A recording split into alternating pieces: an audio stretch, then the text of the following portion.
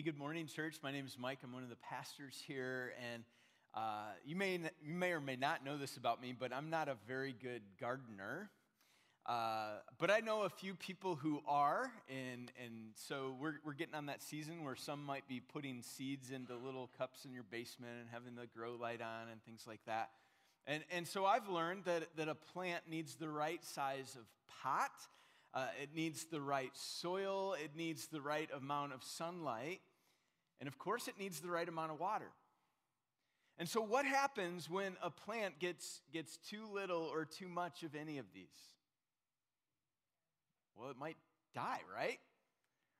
Well, Psalm 1 gives us a picture of a righteous man, biblically speaking. It describes him like a tree planted by streams of water that yields its fruit in season, and its leaf does not wither. In all that he does, he prospers. In Matthew 13, Jesus shares the parable of the sower. Jesus shared about the seed that fell along the path, rocky ground, and among thorns. And Jesus says, and since they had no root, the seeds didn't grow.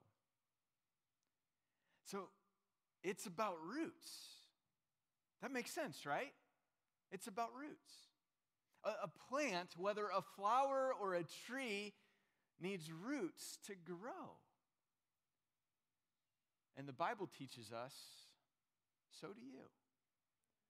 You and I need roots to grow.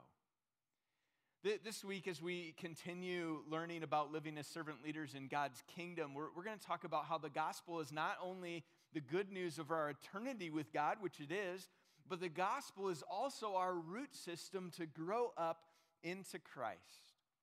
And so let's go ahead and look at how gospel rootedness shapes the lives of those of us who are Christ followers. We're going to look at several different scripture texts. We're going to use the Bible as our text today and look at different places that the Bible talks about this and leads us in this direction. And so the foundation of our gospel rootedness is, of course, the gospel.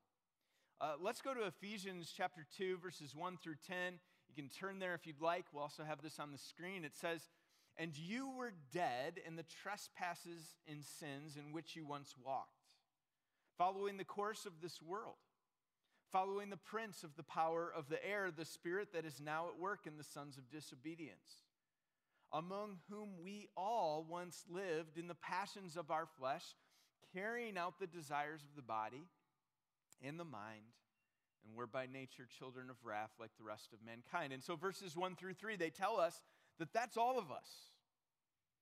That's every single one of us before Christ and his grace is applied to our lives.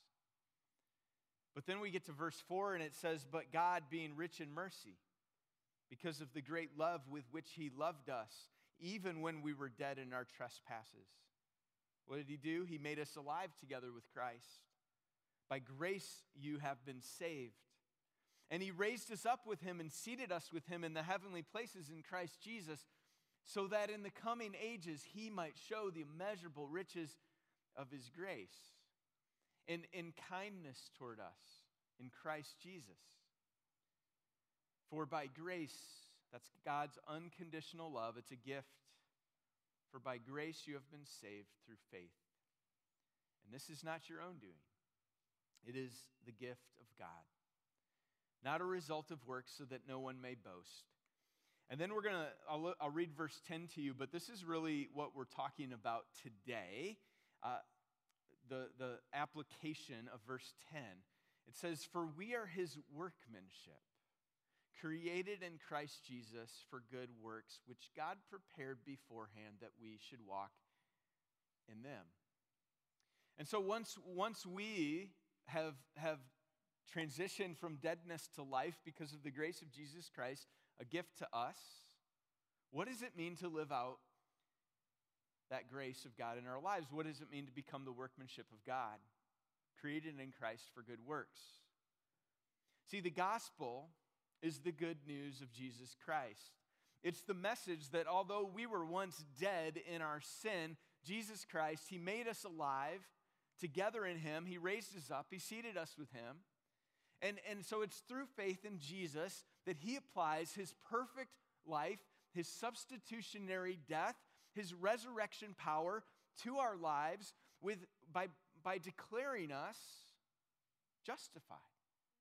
He declares us justified, and what God says is true. And so when received, this is the gift part, when received, we open our hands and we receive it. The gospel unites us to Jesus Christ. We enter an eternal union with Jesus.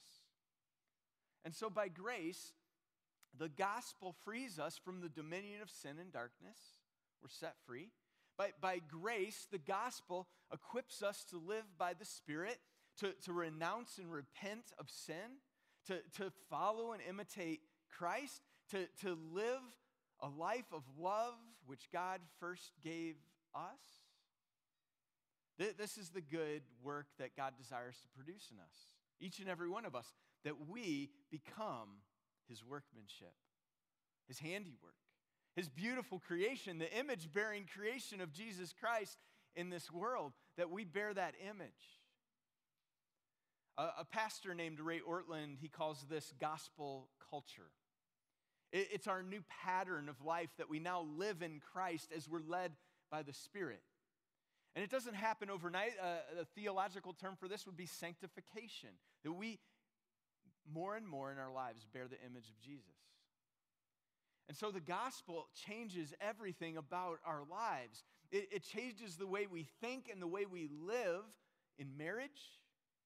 It changes our capability as parents. It alters the way we approach our friendships and the way we think about and use money in our lives. It's all different now. When a person's united to Christ through the gospel, life is never again as it once was. That's reality. The old is gone, the new has come. The gospel is the message of God's love, his unfailing love in our lives. 1 John 4, 9 and 10 say this about God's love. In this, the love of God was made manifest among us. That means it's applied to us in our lives, that God sent his only Son into the world so that we might live through him. In this is love, not that we have loved God, but that he loved us and sent his Son to be the propitiation for our sins. Now, to propitiate means actually to satisfy God's wrath toward our sin. We all deserve God's wrath for our sin. That's what we deserve for our sin. We deserve death. The Bible tells us that. But Jesus is the propitiation, the mercy seat that protects us. This means that God justifies us by faith because he loves us. He chooses to love us so much. This is the love that God revealed in his Son, Jesus Christ. And so in some ways, it doesn't matter what you've done in your past. It doesn't matter what you've left undone. All you need to do is to receive the gift of the gospel. And as you receive the gift of the gospel, the Spirit will lead you and empower you to repent by turning your back on sin while actually turning forward toward Christ and treasuring him. And so, church, know for certain that God loves you. If you're in Christ, God loves you. And see, when we begin to realize and recognize God's love for us in this way, it actually does something to us. It begins to change us. Because someone who's been justified by Christ is rooted in the gospel, what happens is we receive a new identity and purpose. If you've been around here, we've talked about this before. This is the idea of adoption into God's family. When a child is adopted into a family, it's usually because the child is in some sort of danger or brokenness. There's something wrong in that nuclear family. And so it could be the child's parents didn't have the means to provide for the child. It could be that the parents, they were struggling with some sort of addiction and they weren't able to care for the child in the way the child needed it. It could be that the parents abandoned the child. There's a variety of possibilities. But usually when a child's adopted into a new family, there's a sense of renewed security and freedom and certainty and an overall better life. And here's the truth, guys. This is also true for those who have been adopted into the family of God through Jesus. That's what happens. Before Christ, we were caught up in brokenness and sin. And sometimes even after Christ, we turn back to the old ways. But before Christ, that defined us. We were very insecure people. And so what did we do? We sought security in whatever way we thought we could. We sought security in ourselves. And so we'd try to cover our insecurities with all sorts of things. Things like comparisons with other people. Things like seeking personal success. We'd try to hide our insecurities from others, which is shame. Or we'd place our insecurities on others, which is blame. But now, for those who are united to Christ, we walk rooted in the gospel. We find our lasting security in Jesus. Before Christ, we'd spiral into unending cycles of guilt for our sin. The Bible calls this condemnation. We could not escape it. It was a pathway to death. Our sin and judgment was ever before us. But now, as we walk rooted in the gospel, we live in the freedom from sin, which the propitiation of Christ provides for us as we embrace that through faith. That's what it means to be justified before God. Now, let's be really clear. Being justified doesn't mean we go on sinning. It's not a license to keep on sinning more because God's just going to forgive us in the end. We can do whatever we want. That's not the gospel taking root in your life. In fact, that's immature faith or not faith at all. Paul says, no, we don't go on sinning. Rather, we live without the dark cloud of condemnation over our heads anymore. Romans 8:1 tells us there is therefore now no condemnation for those who are in Christ Jesus. It says, for the law of the Spirit of life has set you free in Christ Jesus from the law of sin and death. We are not enslaved to the law anymore if you're in Christ.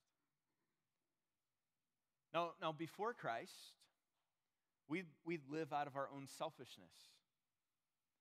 We would be people who would act self-righteously, thinking we're better than we actually are, and that we could justify ourselves. And so that's what we tried to do. We'd act in self-preservation, thinking our worth is in ourselves, and that we could foster our own security. We'd act in deep self-focus, thinking that our gain comes from within somewhere and that we could actually earn all the good that God has for us.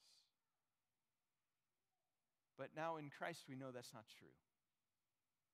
Now in Christ, as we walk rooted in the gospel, we live a life of repentance, turning to Jesus, following Jesus, humbly walking in faith with Christ. Before Christ, we'd respond with vengeance when others would sin against us. Maybe you can think of that in your own life. Somebody would wrong you and you'd want to wreak havoc on them. You'd want them to pay. They deserve it.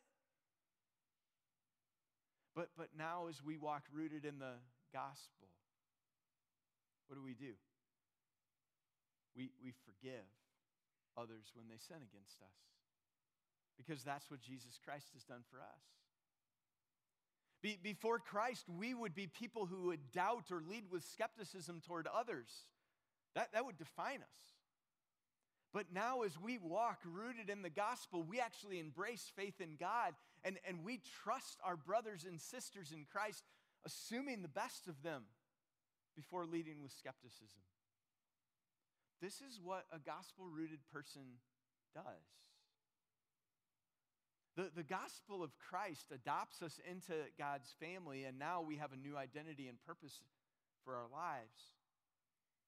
But what happens with this new identity and purpose in our lives? What happens? What happens?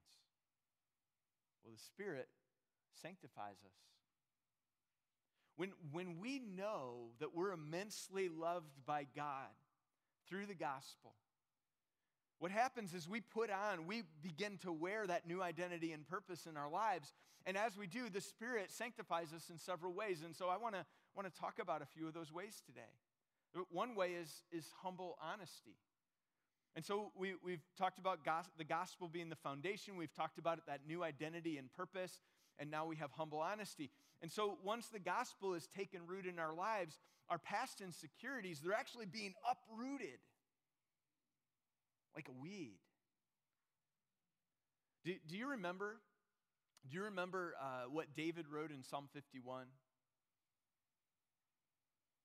David wrote this beautiful psalm, hard psalm to read, heavy psalm.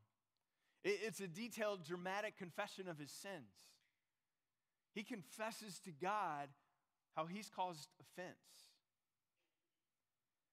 Have you ever read Psalm 51 and just wondered, how in the world could David do that?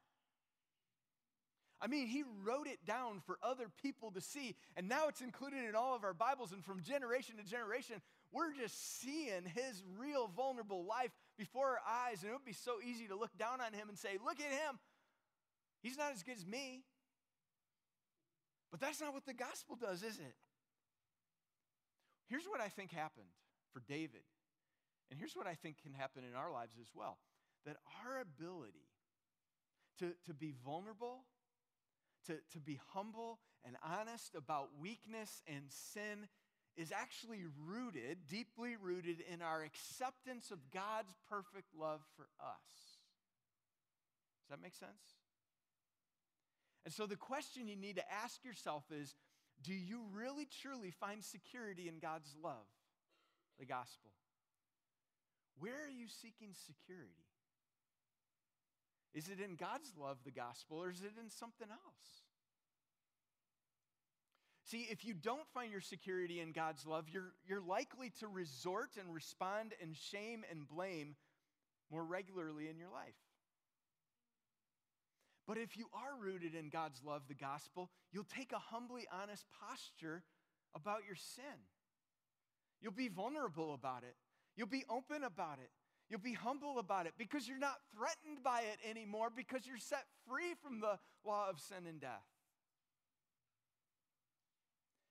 I was visiting a life group recently, going around to the different groups to get to know the people and to check out how the groups are going. And I went to this particular group, and I was just so encouraged about how humble and honest everyone in the group was. Actually, they'd only been meeting for a few months, and I was just blown away about the transparency that was in the group. Each person shared so openly, vulnerably about their shortcomings, their struggles, their doubts, their sins. And then after sharing, they didn't just share, but we prayed. We took those things to God, trusting that God is going to handle it. Guys, it was absolutely phenomenal. These people in this life group, they found their security in the gospel. That's the only explanation for it. See, often to admit the reality of our spiritual immaturity or sin, it's incredibly humbling. That's why we don't do it. I mean, it can feel embarrassing. It really can. The truth is, we are fragile people. Every one of us is broken in some way, or we're ready to break. We can't escape the fragility of our emotional and spiritual lives. However, by the gospel, Jesus heals, he strengthens, and he restores us. And so once we embrace this posture of humble honesty, the Spirit continues to sanctify us. The Spirit continues to work in our lives and brings us to a place, a posture in our hearts where we have grace and honor. This is a posture of heart that we take. And it starts by realizing that in Christ, in union with Christ, we are no longer condemned, but we're actually received and accepted by the grace of God as we are. And when we know that we're loved and accepted by God, when that becomes more certain and foundational in our lives, when it dries like concrete, so much that we can be humbly honest about our sin toward God and toward others, when that happens in our lives, we can embrace grace and honor, a posture of heart in our lives. Let me give you a picture of this out of Romans chapter 12. We'll have this on the screen. Paul writes to the Romans, and he talks about living a whole life of worship, be a living sacrifice to the Lord. And then he gives this picture in verse 9. Let love be genuine. Abhor what is evil. Hold fast to what is good. Love one another with brotherly affection. Outdo one another in showing honor. Do not be slothful in zeal, but be fervent in spirit. Serve the Lord. Rejoice in hope. Be patient in tribulation. Be constant in prayer. Contribute to the needs of the saints and seek to show hospitality. Bless those who persecute you. Bless and do not curse them. Rejoice with those who rejoice. Weep with those who weep. Live in harmony with one another. Do not be haughty, but associate with the lowly. Never be wise in your own sight. Repay no one evil for evil, but give thought to do what is honorable in the sight of all. If possible, so far as it depends on you, live peaceably with all. Beloved, never avenge yourselves, but leave it to the wrath of God. For it is written, vengeance is mine, I will repay, says the Lord. To the contrary, if your enemy is hungry, feed him. If he is thirsty, give him something to drink, for by doing so, you'll heap burning coals on his head. Do not be overcome by evil, but overcome evil with good. This is written in such a way that it's toward people who have been wronged, people who have been sinned against, people who have been hurt. And there's so much we could talk about and unpack here. We could do several weeks of teaching on this passage alone. But ultimately, what I think is this passage shows us that our primary responsibility as Christ followers, is not to intentionally walk around looking for and pointing out sin in other people. That's not our primary responsibility. Rather, God loves us so that we can go and love others. And so, yes, there is a time and a place to lovingly and gently help someone recognize their sin so that we can, so that the Spirit would turn them to Christ, so that we can point them to Jesus, because Jesus is their hope. But our primary focus isn't to seek out sin in other people so that we can point our finger at them and say, look at you. That's not our primary focus with walking with Jesus. And so if it becomes our primary focus, we easily lose track of the Jesus way. We easily miss the log in our own eye, and we can accidentally emphasize condemnation instead of the grace of God. You see, Scripture says that when someone wrongs you, let your love be genuine. That's what the text says. Outdo one another in showing honor. Be patient with one another. Contribute to the needs of others and seek to show hospitality. When someone wrongs you, bless and do not curse. Make every effort to live in peace with others. That's not just one conversation, that's many conversations. And trust God with those who do evil against you. And then we get to verse 20, and I want to spend just a moment here because this can be confusing. It says, if your enemy is hungry, feed him. If he's thirsty, give him something to drink, for by doing so, you'll heap burning coals on his head. And often people think that the Bible is actually telling us, like, okay, take this passive-aggressive approach toward those who hurt you now. Like that's how we read it in English. But here's what this actually means. Years and years ago, when a fire needed to be stoked and a family was out of their hot coals, sometimes a neighbor would bring over a few hot coals to help the other family get their fire going again. It was to help them It was to give them something they needed. And so heaping burning coals on his head is a phrase that connotes strong spiritual encouragement. It's actually offering something vital that's lacking with somebody else. It's about equipping others with a spurring on kind of encouragement. And so don't knock down those who hurt you. Encourage them in Christ. Point them to Jesus. That's what they need. They need a grand and glorious vision for who God is, that they'd be humbled by the Spirit in their lives to repent and to walk and follow Jesus. And so when we're rooted in the gospel, when we're deeply rooted and those roots are foundational in our lives, what do we do as God's people?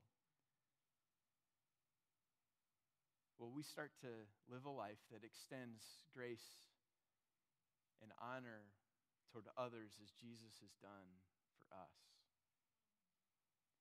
And once we begin to live out that posture in our hearts, the Spirit does a work in us to produce a repentance and forgiveness in our lives. That's number 5. Repentance and forgiveness, it actually uproots selfishness, bitterness, with which we lived with that before Christ. And so if you're in Christ, that's no longer who you are. Your life isn't about you. Your life isn't about being bitter toward others because you're trying to find value in yourself and justify yourself. In fact, Matthew 18, verses 15 through 21 provides instruction for how Christ followers are to lovingly confront our brothers and sisters in Christ who may be walking down a path of sin. And the reason we confront is because we love them, and we don't want them to walk down a path towards spiritual darkness and damnation. And so having a heart posture of grace and honor is so vital when trying to help someone recognize sin in their life. If we do it out of I'm better than you kind of attitude, it never works. It's never healthy. It's never helpful. And so we must ultimately remember that it's the Spirit's job to convict. It's not ours. And that God is sovereign over so much that we can trust Him to do it. Right? He doesn't need Mike to do that for somebody. We can trust God to do it. Yet as gospel-rooted people, when we're confronted by our own sin from someone else, we repent. That's how we respond. That's what the Bible teaches. That's what the gospel produces in our lives. And we don't only repent in those times when someone calls us out, feel like we can hide it or something. We repent as the Holy Spirit reveals sin in our lives. Repentance involves a heart attitude, a confession, and a turning from sin to walk again in step with Jesus. And think about this. Repentance is actually a privilege of the gospel that we receive by grace. Sometimes we think it's just that thing that we need to do. It's actually a privilege we receive by the grace of God. Now forgiveness is absorbing the cost when you've been wronged. When you're walking through that, when you've been wronged in your life, we don't want to feel that. We don't want to think that. But that's what forgiveness is. It's absorbing the cost. It's foregoing personal vengeance. It's committing not to bring up that past sin again. Ephesians 4:32 says, "Be kind to one another, tender-hearted, forgiving one another, as God in Christ forgave you." Jesus is not asking us to do something that He hasn't already done for us. And it's because He's already done it that we can do it. See, true forgiveness occurs only after you've truly encountered Jesus' forgiveness in your life. Repentance and forgiveness doesn't genuinely happen in our lives without first being rooted in the gospel. In fact, I don't believe it can.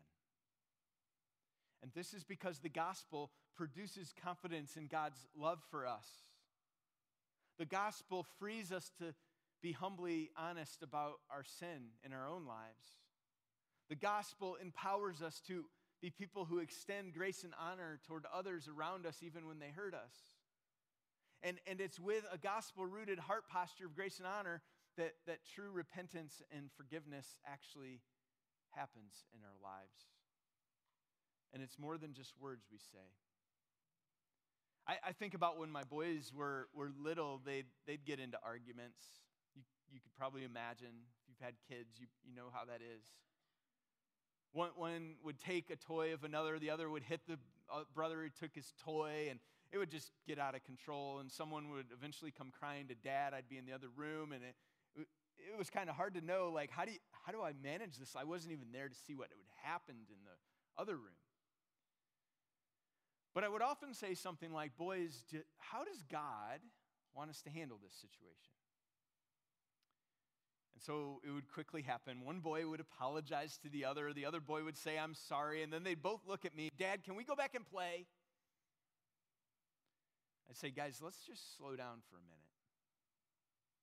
Jesus died for your sin. And I begin to walk them through, this is part of having a dad who's a pastor, walk them through the gospel, talking with them about repentance and forgiveness, and what Jesus did. I think it drove them a bit nuts at times, but here's the reality. It takes time and energy to discuss how the gospel applies to our sin and hurts in our lives. It takes time. And so we have to do it for the roots. Because if we don't do it, we actually run the risk of just kind of going through these motions. And you guys know what I mean. Going through the motions of repentance and forgiveness. Like we know the right answer. It looks like it's real on the surface, but it really isn't. It's not lasting. And that kind of superficial repentance and forgiveness is actually, it's fleeting, and it's eventually going to crumble. And the only way for repentance and forgiveness to take root in our lives is by the power of the gospel. And so once we begin to embrace a lifestyle of true, lasting repentance and forgiveness, here's the final one. We become a people of faith and trust. Faith and trust. Now, like I said earlier, before Christ and our old sinful patterns of living, we were people of doubt and skepticism. That's no longer the case for those of us who are in Christ. Now we're people who are defined by faith and trust. Hebrews 11:1 says, now faith is the assurance of things hoped for, the conviction of things not seen. And so faith is trusting that which we don't see. Our faith is in God. We have faith in God because we have confidence in God's word. We have confidence that God is both able and faithful. And so now if you're united to Christ through the gospel, we're becoming a people who live more and more often assuming the best of one another. By trusting them instead of leading with skepticism. This is what gospel roots do in a person's life. Think about it. What happens, real practically, what happens when your expectations aren't met by someone else, whatever the situation? Well, it forms a trust gap. There's a gap in trust. I've heard another pastor teach about trust and trustworthiness, and he says when there are unexplainable gaps between what we expect people to do and what they actually do, there's a trust gap. And so for those of us who are in Christ, we don't just make whatever assumptions we feel like making. That's our old self. Instead, we must make 3 commitments in order to choose to trust. And we'll have these on the screen. Choosing to trust. Here's the commitments. When there is a gap between what I expect and what I experience, I will fill it with trust. If I'm going too fast, these are in your bulletin too. When I observe someone filling a gap with suspicion, right? That happens sometimes. I will come to the other person's defense. And third, if what I experience begins to erode my trust, I'll come directly to you about it. I'll go to the person, right? That's what the Bible even teaches. We see that with sin in Matthew 18. And so this is how we choose to trust when there's an unexplainable gap in trust. And gaps in trust happen because we all have these expectations in our lives at different ways, different times, and we're interacting with all sorts of different people, and we're not able to communicate about everything. And trust me, even in a marriage, you don't understand the other person's perspective all the time. But in addition to choosing to trust, we must also choose to walk in a way that's trustworthy. And so being trustworthy isn't the same as being flawless, but it does involve 3 commitments, and here they are: choosing to be trustworthy. I commit to do what I say I will do, and when I don't, because sometimes that happens, I'll tell you. Number 2, I commit to not overpromise and underdeliver, but if it looks like that's where things are headed, I'll tell you. And if you confront me about the gaps I've created, I'll tell you the truth. Guys, if we make those 3 commitments, each and every one of us, we're going to walk as trustworthy people. But here's the deal. Even if we make these commitments, choosing to trust, choosing to be trustworthy, we need the gospel to empower us to trust. It's only after we know that God will always care for us that we'll put ourselves out there to trust others. Why don't we trust others? Well, it comes back to the root that we want to be cared for. We want to be cared for well. And so what about when you've been hurt? Not just once, but time and time and time again. What about when you've been hurt? Well, a couple thoughts. One would be boundaries, and the others would be reconciliation. Let's talk about this. First of all, we need, each and every one of us, we need healthy and appropriate boundaries in our lives with other people in our relationships.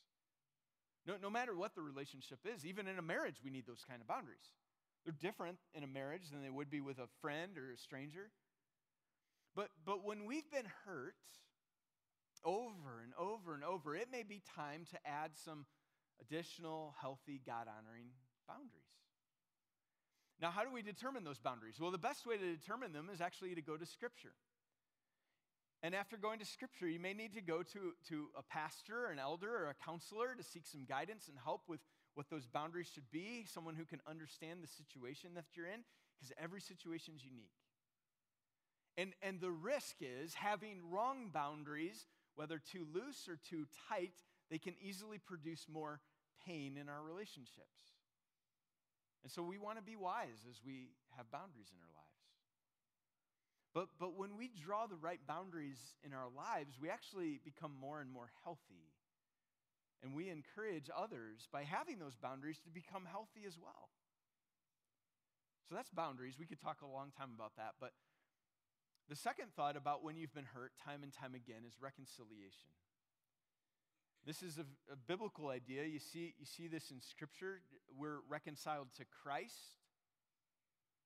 But there's also a ministry of reconciliation where we reflect that reconciliation that we have with Christ in our relationships with one another. And so Romans 12:18 says, if possible, so far as it depends on you, live peaceably with all. Now let's just acknowledge, although it's not always possible, often reconciliation must occur prior to choosing to trust others who have hurt us. But reconciliation requires at least 3 key ingredients, which are all rooted in the gospel. So here they are. Gospel-rooted repentance. Talked briefly about this, but you must look inward to see your own sin and to repent of it. Honestly, truthfully, thoroughly. The second is gospel-rooted forgiveness. After you have asked God to search your heart and you've repented of your sins and turned to Christ, walk down that path led by the Spirit, then you must extend true, lasting forgiveness toward the one who sinned against you. Again, that's absorbing the cost. And number 3 is time to soak in the gospel. Again, this looks different in different situations. But time can be so important and an important ingredient that actually helps us foster healthy reconciliation. And so we've got to be patient and wait on the Lord and go to the Lord to work in our lives, in your own life, and also to be patient as God works in other people's lives. And so we have to acknowledge that every situation is unique.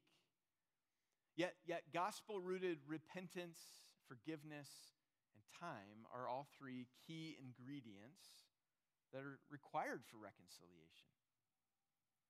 And so, church, I understand that today I covered a lot of stuff, but I kind of just skimmed the surface of what it means to be rooted in the gospel. There is so much more good news about what the gospel actually does in our lives. And you may have questions because everyone's life is unique. And so we're gonna keep talking about this. But ultimately, this is why the Lord Jesus came. He lived the righteous life for you, the life that you couldn't live for yourself. He died the perfect sacrificial death for you, the death that you deserved to die for your own sin. And he gloriously rose to life for you to secure eternal union with Christ. That's what he's done. Jesus, he completed a work in the gospel that not only saves you for eternity, but the gospel work of Christ is sufficient. It's truly sufficient for your everyday life and the relationships that you have. The gospel rooted in our lives is actually what equips and empowers us to live as servant leaders who follow Jesus. And so for some of you sitting here today, you might be in a spot where you need to allow the roots of the gospel access to your everyday living because you've kind of just kept it at that prayer you've prayed years ago. And so for others, God is asking you even now today to surrender yourself fully to his lordship, that you'd repent from your sin, that you'd trust in Christ, and you would follow him, sold out wholeheartedly, pick up your cross and carry it. See, God's glorious love is available to you. And he wants to strengthen and establish you as you're rooted in his love, the gospel. Let's pray. Father, we are all in this room in need of your love. Thank you for helping us to see that it's your gift of justifying love that provides our new identity and purpose for all of life. Thank you for your gift of grace that secures our hearts to be humble and honest about our sin. Thank you for your merciful love, which causes us to take a posture of grace and honor toward others, even when they hurt us. Thank you, Lord, for your enduring care that shepherds us to repent of our sin and forgive those who sin against us. Thank you, God, for your faithful goodness and trustworthiness, that we can live as people of faith and trust, both toward you and others. May you, Lord Jesus, be glorified as all these wonderful truths take root in our lives because of the gospel work you've completed for us and secured in us. And it's in your marvelous name we pray. Amen. Amen. I invite you to stand as we close singing, "There is One Gospel."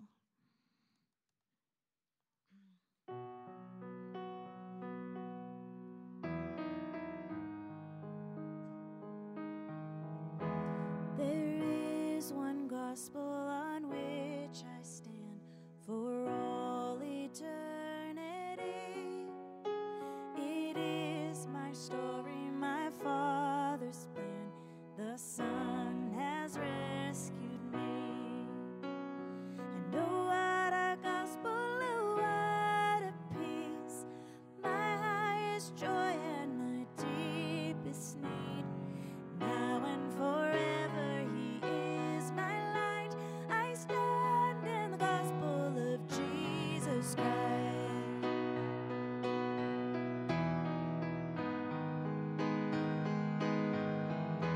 There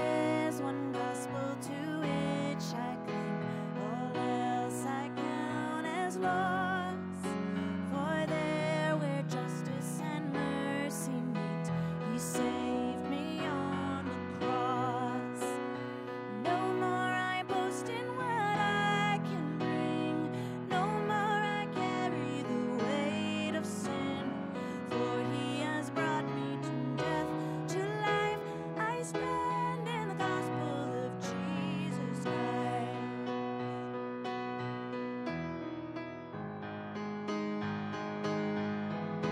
There is one gospel where hope is found. The empty tomb still speaks, for death could not keep my Savior down. He lives and I am free. Now on my Savior I fix my eyes. My life is his and my hope is mine. For he has promised I too will rise. I stand in the gospel of Jesus Christ.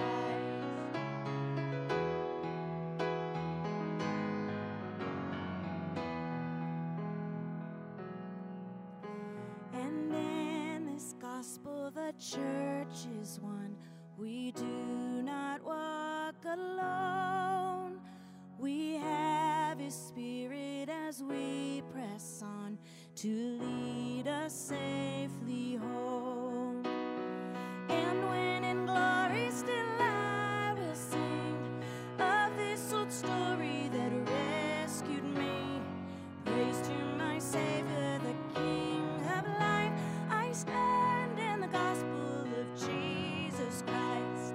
And when in glory still I will sing of this old story that rescued me. Praise to my Savior, the King of life. I stand in the gospel of Jesus Christ. Praise to my Savior, the King of life. I stand in the gospel of Jesus Christ. I stand in the gospel of Jesus Christ.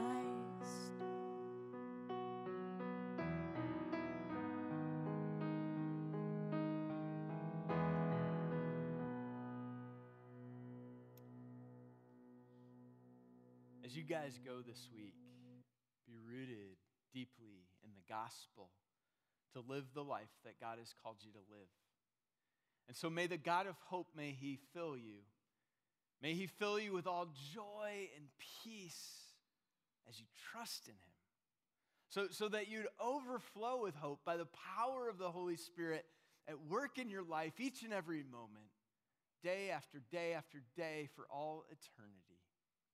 In Jesus' name.